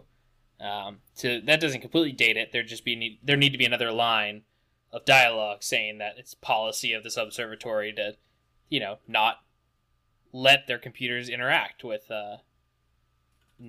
outside networks. Yeah, I guess so. Regardless, it's kind of stupid because he finds a computer. It never really even specifies if it's Marco's dad's computer, if it's his program, whatever. He just finds a computer and then goes about in like a paragraph or two, just kind of super hacks his way into managing to somehow call the Andalite homeworld. It baffles me and it makes no sense. It's kind of weird. I mean, this is an exciting part of the book, and in that this is the first time we're hearing from another animal or another Andalite, and he's calling for possibly help, or this could be a big story point for the overall mythology of the series. But it's treated like a very small scene. And kind of just like, oh, of course he's doing this. Not a lot happens, truthfully. Just Axe kind of tells whoever picks up what's going on Earth, what the situation is, and he basically explains how both he and his brother Elfangor have kind of broken Andalite laws. So at least he tells the truth. It's a good start. And the other dude on the end mentions Ciro's kindness, specifically. Not the specifics of it, but he mentions Ciro's kindness. And in what is kind of a D-bag of a move, Axe asks Axe if maybe he had misspoken and meant to say that he had broken Ciro's kindness and his brother Elfangor had not. Axe immediately falls on the blade and takes the entire judgment of the Andalite homeworld for something he didn't even do, giving the power to morph to humans. Yeah, very noble, actually, I think. Yeah, but the way it's explained is kind of cool in the sense that Axe just kind of goes along with it, and he's just like, well, he's torn between wanting to keep his own honor and absolutely not wanting to say anything bad about Elfangor or dirty his name at all. Yeah, and it ends up not even mattering because the dude instantly forgives him and even goes as far as to commend him for, breaking the law where it's necessary. And it I don't know. It seemed kind of pointless, but nice. I think Elfangor his reputation could have been fine, though, with having that mark on him. Even though it's a big mark, it still would have been fine. He would have been legendary and known throughout the universe. Whereas Axe, even if this guy's forgiving him and he's not going to be punished for it, it's still something like you're walking down the street, people are going to talk about you behind your back and stuff. Oh, there's the guy who gave morphine to humans. Well, I think as far as Andalite society goes, it would be something better to tell the Andalite homeworld that, the giant war hero Elfangor wasn't the one who gave the morphing technology to humans. It was this nobody cadet named Axe who Yeah, you got to keep the propaganda machine going. Stuck there. Yeah, precisely. But this is also when Tobias kind of, in Broken Thought speak, warns Axe that somebody's coming. And Axe gets to speak with his father here for a little bit and delivers the ultra sad news that, of course, Elfangor's dead. And You this mean is where his we get the terrible father? ritualistic... I was saying his terrible father, who's like sends his other kid to get revenge on this, one of the greatest warriors of the universe. Well, we know that the Andalites are this kind of people, and it stands to reason that his dad would be, kind of old school traditional Andalite. Yeah, but your kid just died. All right, you find out that Elfangor, the pride of your family, is dead. Yeah, so he really wants revenge. Yeah, well, yeah, no, I understand the revenge. I understand the father wanting revenge. But then your teenage kid, the last son you have, you're going to basically put him in a situation that 95% could lead to his death. Yeah, basically.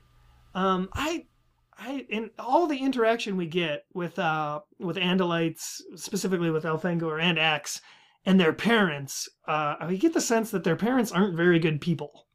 No. At least not by human standards. Yeah. So maybe there's something else going on there, but it seems like a terrible dad. Well, either way, Axe does get to talk to him a little bit, and they kind of do this ritualistic revenge pact thing. And this is when the human controller kind of shows up and cuts off the feed. And it's also where the plot definitely jumps the shark. Because Tobias manages to swoop in for an attack somehow. I don't know how he manages to get all the way in there. But the controller is very insistent that he just wants to talk. And so they immediately believe their sworn enemy, that he's probably okay. Well, he goes on to tell him this story about how he hates Visser 3 because the guy killed this guy's girlfriend. And this raises even more questions, really. So he's mad because he killed the Yeerk that he's in love with. But do Yeerks have gender? Or do they base their, who they love on the human controller that they happen to possess? I mean, I think it might be a matter of a couple things. Because, A, we find out later that Yeerks reproduce by 3 Yeerks coming together and blowing up into a bunch of Yeerks, right? I can't honestly say I remember the mating habits of the Yeerk. I could be making this up, but I'm pretty sure we find out that it takes 3 Yeerks to come together and create new Yeerks. And so that raises the question, A, of, why would they just get attached to one or something? I don't think they have a concept of love in general with Yeerks. I think it's a offshoot of being in human morph too long. Because we've seen that they do take on characteristics of whatever. Yeah, I think it might be based on, preference, Well, yeah, I'm sure some of that. I mean, they do like each other, and they do attach to each other, just like friendships and stuff, somewhat similar to us. But I think as far as love, we see in other books that they don't really have a concept of falling in love until they get into a host body that has a concept of love, and then they start taking on mannerisms and characteristics. Yeah, man, that's all Visser is basically about. Exactly. It's kind of interesting. However, in this particular instance, it's sort of weird and not really fully fleshed out here, because this guy decides to betray Visser 3 by giving Axe the coordinates and the time where Visser 3 apparently feeds in his Andalite body. He has to feed in the meadow, which of course is, probably going to be attached to Cassie's house somewhere. Yeah. And the guy wants him to go kill Visser 3. So this is like Axe's, big dream come true here. Yeah. Especially right after his father told him he has to, and it basically ritualistically forced him to. So it's nice that he can now. Yeah, it's quite convenient to the plot, which is another huge problem of this book. But after that, it cuts to another meeting at Cassie's barn, and this is where everyone is kind of fed up with Axe, and they deliver unto him a friendship speech, the likes of which we've never seen. Yeah, they go off on him, and they kind of corner him. And they want to know. They want to know, why are you hiding these things? Why can't you just tell us? This would help us fight the war, blah, blah, blah, blah, blah, blah. All of that. And Cassidy, she, brings up the fact that... how does she do this? How does this happen? She mentions... Well, it's actually kind of Axe who gives it away. He says, every species fights wars, and every species has their own guilt. And Cassie picks up on the hint of guilt again, and points out that the Andalites must have done something that they're guilty for. And everyone kind of figures out, like, okay, so you're not supposed to help inferior species, and just kind of calls him on all of his BS so far. Yeah, and this actually is a little bit of an emotional moment when Axe thanks them for everything they've done and for saving him, and he's going to unburden them with his presence. And he even says, like, well, I was probably going to leave soon anyway, but it's just kind of a sad moment for him. It's like that episode of Pokemon, Pikachu's Goodbye. I don't remember that. Where they're all like, "Go on, you gotta be free." Oh yeah. Releasing Axe into the wild, kind of. Yeah. They give him the ultimatum, stop keeping secrets or get out. And he takes the get out option.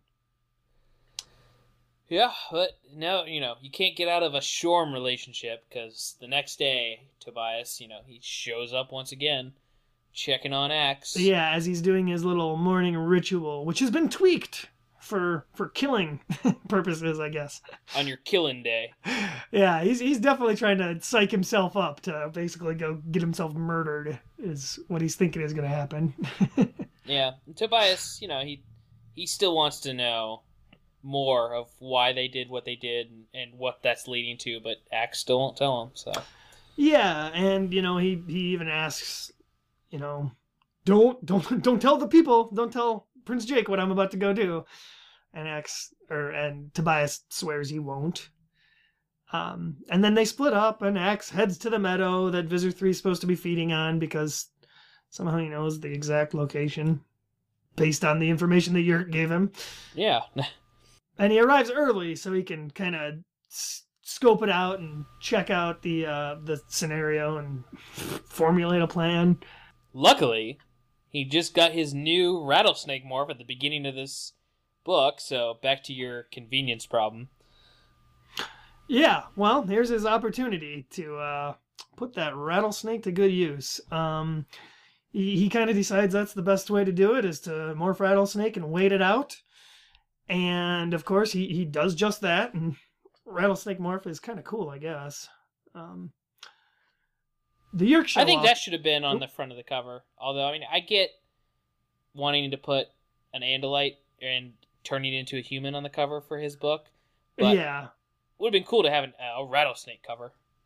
Yeah. I think the first time we see Axe, it's a little bit disappointing that we don't see Axe morphing an animal. But we do get some weird examples of that later. Axe to cow. Anybody? Raccoon? I like the raccoon one. The cow one, though, man, that's like it's on the end of my bookshelf, so I'm like constantly staring at it. It just weirds me out. I don't think I've bought that one yet. Well, I haven't read that one either. The Yeerk show up here to the meadow finally, and everybody piles out. There's controllers hanging out, and Visser 3 gets out and starts to feed. Although we're not given the specifics on how he does that just yet. And so Axe, I think, gets close enough, and he attacks. And he actually gets him, which I was surprised, even though I've read this book before. I was surprised. Like, oh, he actually got him. He wins. Visser 3's going to die. Yes. Surprised it worked so well. Yeah, no, it worked out. Even though he manages to actually, bite Visser 3 and inject some poison into him, Visser 3 is still very much alive for at least a couple more minutes, and orders all the Hork-Bajir and Taxxons and whoever else is wandering around there to find the snake, get him. And Axe does get chased by some Hork-Bajir, and he mentions that, he's about to get caught and about to die hardcore here when Rachel shows up in Grizzly Morph to help him out. And it's it's this big triumphant moment where Axe is like surprised that they all came to help him, even though the readers knew it was going to happen. Yeah, it's obviously what happened is that Tobias did not keep his promise. For good reason this time, because Axe would have died. This would have been the end of Axe. So Tobias told the other Animorphs, and they show up to save the day and help him out. Yeah, and Axe tries to call him out on that, but Tobias is like, well, you know what? I just did what you were doing and obeyed my superior, because Jake commanded me to tell him what you're up to.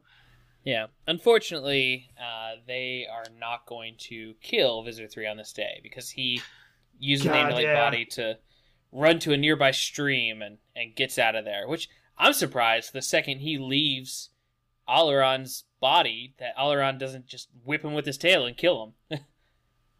Well, I think what they're trying to say here is that the body is, being affected way too much by this poison, and that's kind of why he goes down. But yeah, Tobias calls out from Skycam location that he sees the Visitor 3 Yeerk escaping into a convenient nearby stream, and oh crud, he can't see him through the water. Oh no. And this is just really disappointing about this book, is that, Axe gets this moment where he gets to talk to the host body of Visitor 3, War Prince Alaron. And kind of a big character, especially if you've read the Andalite Chronicles.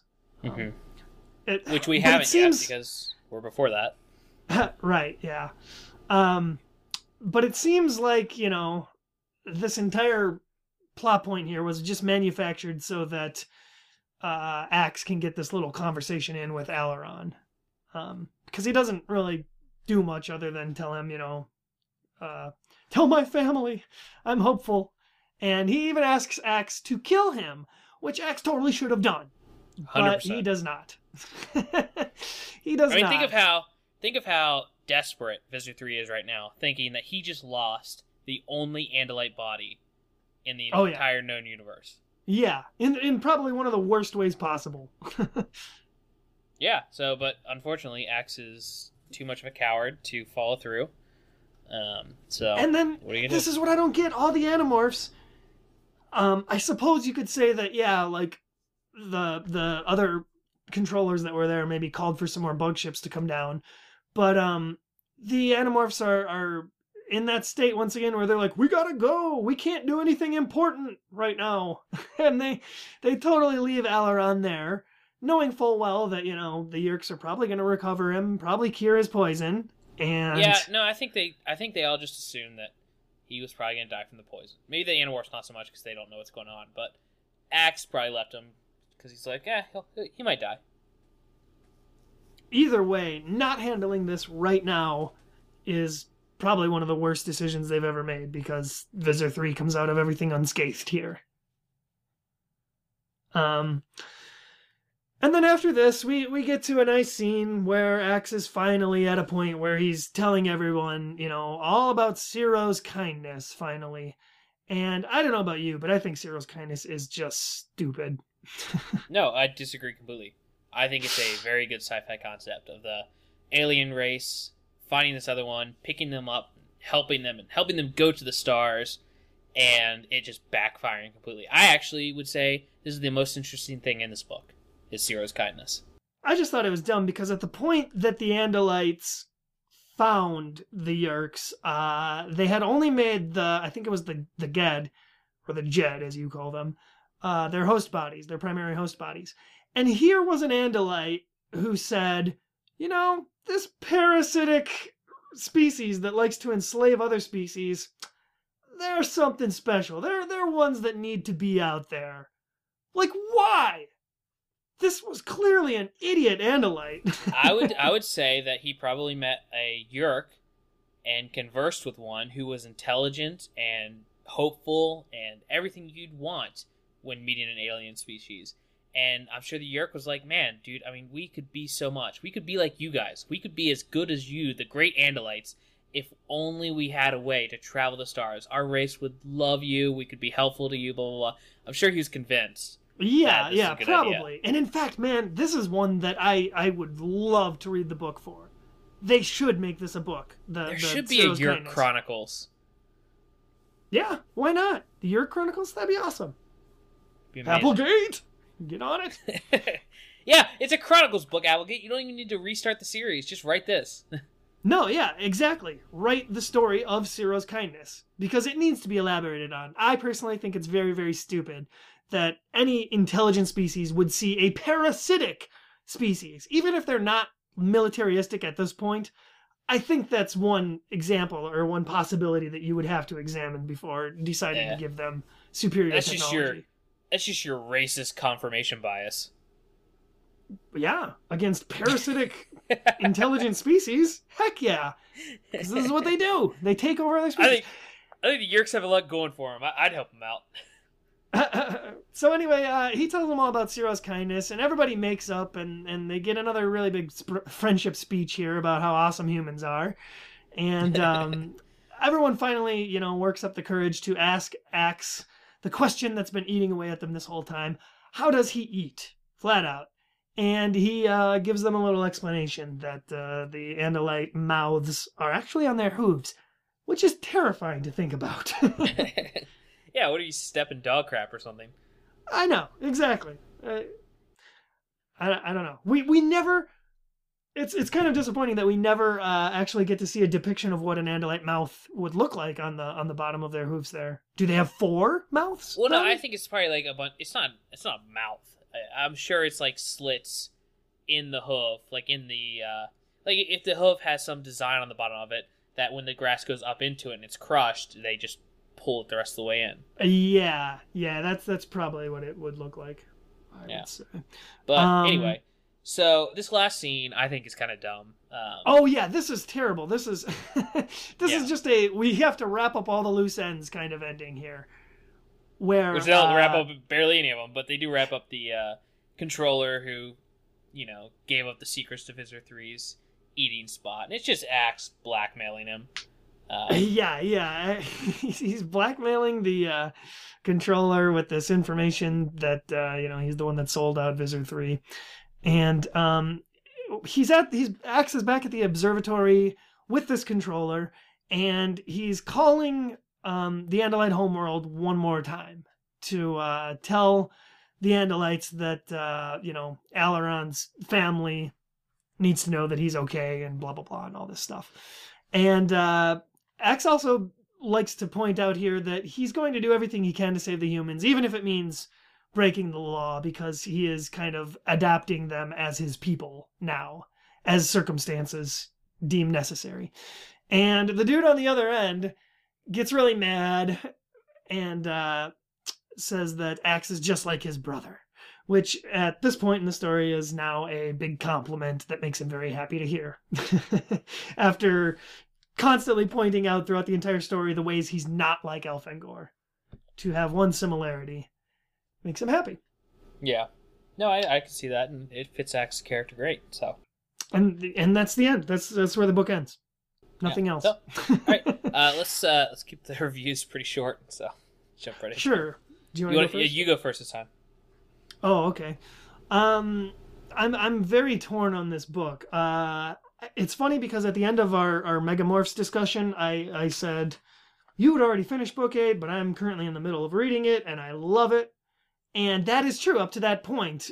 Up to the point where after dinner at Cassie's, it just kind of takes this downward spiral. And that's what's going to ultimately affect the rating that I'm going to give it. At first I thought it was a high rating, and now I'm reconsidering that. But the good things we get from this book are Axe's Earth Diary entries before some of the chapters are really funny. We get more Axe food freakouts, which is always, enjoyable to watch. Axe's observations and comments on humans and human society just throughout the book are all very funny and poignant and hilarious. As well as Axe's interactions with all the other humans. Him talking to Cassie's parents is one of the great conversations of this book. Anytime he talks to Marco is great. Axe and Tobias specifically are doing a lot of relationship building in this book, and that's very important for stuff later on. In fact, when you think about their biological relationship, everything takes on kind of a different meaning that you wouldn't really pick up from right here. And then this is, of course, the book where Axe officially joins the team. So it's very important. It's critical reading because of that.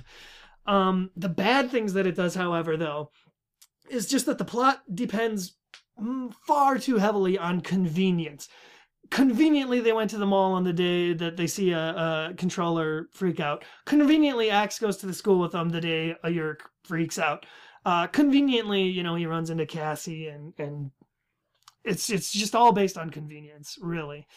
And then the whole Yeerks spontaneously dying and then them murdering the leftover human hosts plot kind of seemed to die out there after Jake realized what's happening. So I don't know if that's a choice of them just not knowing what else they could do with it at this point, or if that was the author just sort of kind of shying away from, well, the plot has once again turned to death, so we're going to kind of tone it back and not go into it so much. Cassie having Axe morph Jake for a little pseudo date is just so messed up, and it really kind of makes Cassie seem crazy at this point, if you think about it. We have Visser 3's very disappointing getaway of, where they have him here. There's so many options where they could have either killed him or captured him or just done something other than tell my wife and kids I love them and then it's over kind of thing. It was just disappointing. As I mentioned, I thought Ciro's kindness was very stupid, but I'm sure most of the fandom probably likes and appreciates that plot point as you do. And then the final chapter wrap up there, not wrap uppy enough for me. What about this technology that Axe has given the humans, which I thought was going to be the main focus of the plot, and instead it turned out to be just kind of a MacGuffin to move the plot along, and ultimately was not wrapped up well enough for me. Did he leave the technology there? Did he delete it afterwards? We'll never know, because it's where the plot ended. So, factoring out all the good and factoring in all the bad, I half loved the book and I half meh the book. So for that, I'm giving it a 3. It gets 3 out of 5 rattlesnakes. 3 out of 5 rattlesnakes. Okay. So, mine's much simpler than that. I do agree with you on a lot of points. When you told me before we were recording that you had a specific point that you thought the book went downhill, I don't really see it that much. I think it's salt and peppered throughout, good and bad things. The conveniences right from the beginning are extreme, and one right after another. But there are some really good scenes throughout the book, at the beginning and the end. So, I think the main plot of the book, with turning to this Axe needing to kill Visser 3, while interesting in concept, wasn't executed very well and wasn't very good in general. But the human moments and the struggle with Axe, struggling with whether he wants to be a part of this fight for real or be a part of humanity and settle into what he's doing there and being stuck and not being saved and interacting with humans. I think all of that is great and excellent and awesome. So, funny that we have kind of 2 different viewpoints on the book overall, but we're going to be ending on the exact same score. So I'm also going to give it a 3. 3 out of 5 brown globules. Globules, yeah. Globules. It's my Which score. is, of course, what Axe calls the candy that he's eating off the movie theater floor.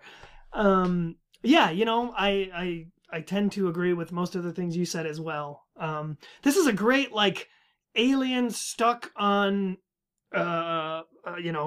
Earth kind of observation on humanity sort of book that I think, honestly, anybody who likes those kind of stories of just like an alien trying to blend in with humanity could pick this book up without knowing anything else about the Animorphs series and enjoy it.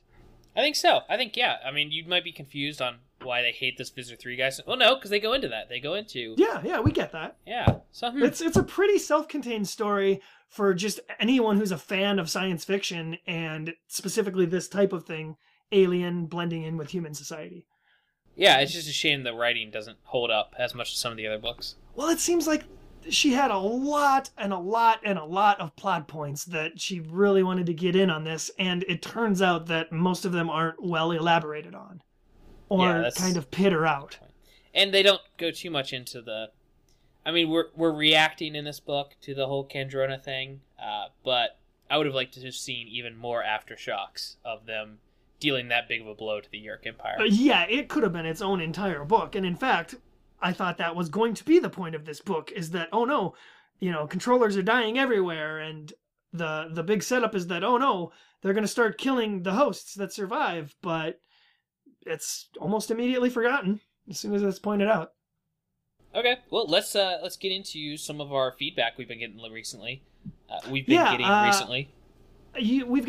an email or two, and I would like to read some of the Reddit comments that we got posted on last week's topic of the Megamorphs episode that we posted on r/Animorphs. Okay, so our first email, or our only email this week, comes from Christopher, and he says, "Hello, Mitchell and Coleman. I'm loving this podcast! ! I've been an Animorphs fan ever since I was in a bookstore with my dad and saw a book with a kid turning into a lizard. Not knowing that this series would have such an impact on my life, I'm now in my mid-20s and started rereading the books to get a new adult perspective on the series to see if it holds up, which by and large it does, minus some mishaps such as journeying to Atlantis and Buffa-Human, intentional genocide of an entire species, Tobias killing off the Mercora, and Rachel split into two. Okay, there's too much. This is just ruining the entire series. No, he's pointing out all the sillier things that happen in the series that I think most of the fans kind of shudder at. I never read the Buffa-Human book. I don't know. I'm out of loop on that one. I actually don't mind that book that much, but we'll get to that. I can't wait. And then he goes on to see if we've come across another review show called Paparino, which I've seen a few of their reviews and stuff. They're on YouTube primarily. I have not, and I don't particularly care. Whoa! Shots fired. What? Is that the only email? Is that it? Yeah, that's the only email. Okay. I just got a couple nice Reddit comments here that I want to read. Padfoot240 says, the new intro's cool. This was for the Megamorphs episode previously. And you put a lot of time into these little intros and segues. Yeah, I don't like the segue from last week, but the intro I thought turned out okay, despite terrible Animorphs TV show audio quality. Yeah, well, Padfoot240 is appreciative of it, so thank you. Another user, Narrative Casualty, points out that he says, having read the last few books just last week, I can firmly say the very last mention of Melissa Chapman is in book number 51 after Marco steals a tank. And then he included the excerpt of dialogue where she's mentioned. Now, if you'll recall, in last week's episode, we had what we thought was the last mention of Melissa Chapman, with Rachel going off to gymnastics camp with her. So yeah, here we go. Definitive answer. Book 51. The last time we hear about Melissa Chapman. Yeah, I'm sure there's some other instances of them mentioning that. I didn't mean to say that this is the last Melissa Chapman ever, but well, it's one of those things that you're kind of conscious about, is that, we know that Melissa had one book in the series early on, but was she going to stick around and be a relevant character is just kind of what we were pondering. It's just weird how much she's built up in that book as a character, and almost like she's going to be important, and then they just drop her. Well, she's a character that I would say they could have done something with, in at least another Rachel book. It would have been great if she was this character. It would have been great in general if the Animorphs had these friends who they were really good friends with and were constantly interacting with the Animorphs in the books. They were just on the fringe, and like Melissa was one who was, Rachel's best friend, and she constantly wanted to know why they were all hanging out and blah, blah, blah. And she, like, comes across the secret, and they make her an Animorph later on. Dude, yeah, right. She could have been the next Animorph. Yeah. In an aborted Animorph plotline. It is weird. Now that I'm thinking about it, it is weird how... I mean, I guess if these diaries are to talk about the major events in the Animorphs' fight against the war, I understand it. But it's weird that we don't get any outside bodies interacting with the stories in the Animorphs. Yeah, besides the other alien species they go into, supporting cast for these Animorphs books is surprisingly not that large. Yeah, it's mostly family members and stuff. Yeah, it is. Reddit user Sev elaborated a little bit more on our crazy shack lady theory from the previous episode, and he says, pretty sure Shack Lady just walked directly to another one of the abandoned shacks in the forest. I really like the theory on her. Maybe some of the clothes burnt in the shack actually belonged to the Animorphs. She could be the one Yeerk that found the bag and hightailed it out of there, taking the bag with her as some small thing she could do to protect her fellow Gap Yeerks from the inevitable. And that's a nice little thought addition to our theory. As long as people are accepting our theory as canon, I'm okay with it. And then the last one, Reddit user, oh boy, chinchillax.com says, another awesome episode this week. I couldn't stand Rachel's amnesia either. Amnesia never works ever. Maybe for some absolute beginning of a story or a story involving reincarnation, but besides those two exceptions, I find amnesia plots annoying. Thank you. I do have to admit that this was a crazy action-packed book. You guys keep talking about an Animorphs movie adaptation. Is that really the ideal medium you would like Animorphs to be adapted to? I mean, there's radio play adaptations, graphic novel adaptations, video game, or animation. I just don't think a single movie would do the series justice. Personally, I think this series would make a great 3D animated Saturday morning cartoon. And boy, have we discussed that topic to death. Yeah, it's just a shame that this user is just completely wrong in everything he said. I am so with, aside from the 3D animated cartoon, I think it could be an Avatar, The Last Airbender. Of course style it could cartoon. be, but I want the natural, realistic, awesome tone of the books, and I think the only way you're going to achieve that is with seeing characters on screen in a realistic setting. Well, here's the thing, though. I think it should be a cartoon, but not on Nickelodeon. I think it would be more at home on Adult Swim. I don't think Adult Swim does very serious things for the most part. They're more comedy now than anything else. But if you're talking, they can push the envelope and do kind of darker sort of stories. You're just not getting it. I'm things not that are more talking about taboo. just having like gore and adult tones and stuff like that. I'm literally talking about the mediums. Mediums are built for very specific things, and I think when you go animation, it's so that you can show more fantastical things and have it fit within the story well, which obviously them morphing all the time, that's something that animation could benefit. But even if it'd be harder, even if it'd be more expensive, I think to nail teenagers in this actual war and having to deal with it, I think that's personified in live action, either television nowadays with a decent budget or a movie. Well, like I said, everybody's going to have their own opinion. Suck it. It could be done. I'm not saying that it couldn't be done well in movie format. Of course it could. I think it would just take several movies to tell the entirety of the story that would end up satisfying the most diehard fans, such as ourselves. You know what? If I could actually get the money to make my Animorphs live-action teaser trailer I've talked about forever, I would show you what medium it could be done in. Oh, great. Yeah, that's one thing you can look forward to later, dear listeners. I've already got it scripted, Coleman listeners. Begging you for money for his Kickstarter. I've already got it scripted. Just make it happen. Ugh, jeez. Give me money, too, while we're at it. Now you've seen the machinations that made this podcast come to fruition. Well, that about wraps up our review on Book 8, The Alien. I would love to say that everybody can join us next time when we dive into Book 9, The Secret. So I will say that now. You'd love to do it, so you'll do it. Yeah. Join us next time as we dive into Book 9, The Secret. Yeah, that'll be a good one in the sense that I think the gloves are coming off in the next episode as far as reviewing it. I don't remember a thing about it other than they morph termite and they're in the woods a lot. Like they are in most books, in fact. I don't particularly think either of us like this next book, and might even have some spiteful things to say about it. So, of course, if we don't really like a book and we're angry about it, you can expect it. Probably the first low score from Mitch, so maybe he'll give it a 5 or something. 4.5. That's what I'm thinking. 4.5, yeah. I haven't read it yet, though. You already have, and I have not. You son of a bitch. Yep. But I stopped, so I didn't read further, so we're good. Good. Yes. Thank you. We're gonna enjoy The Android together, as it was meant to be. Oh, yes.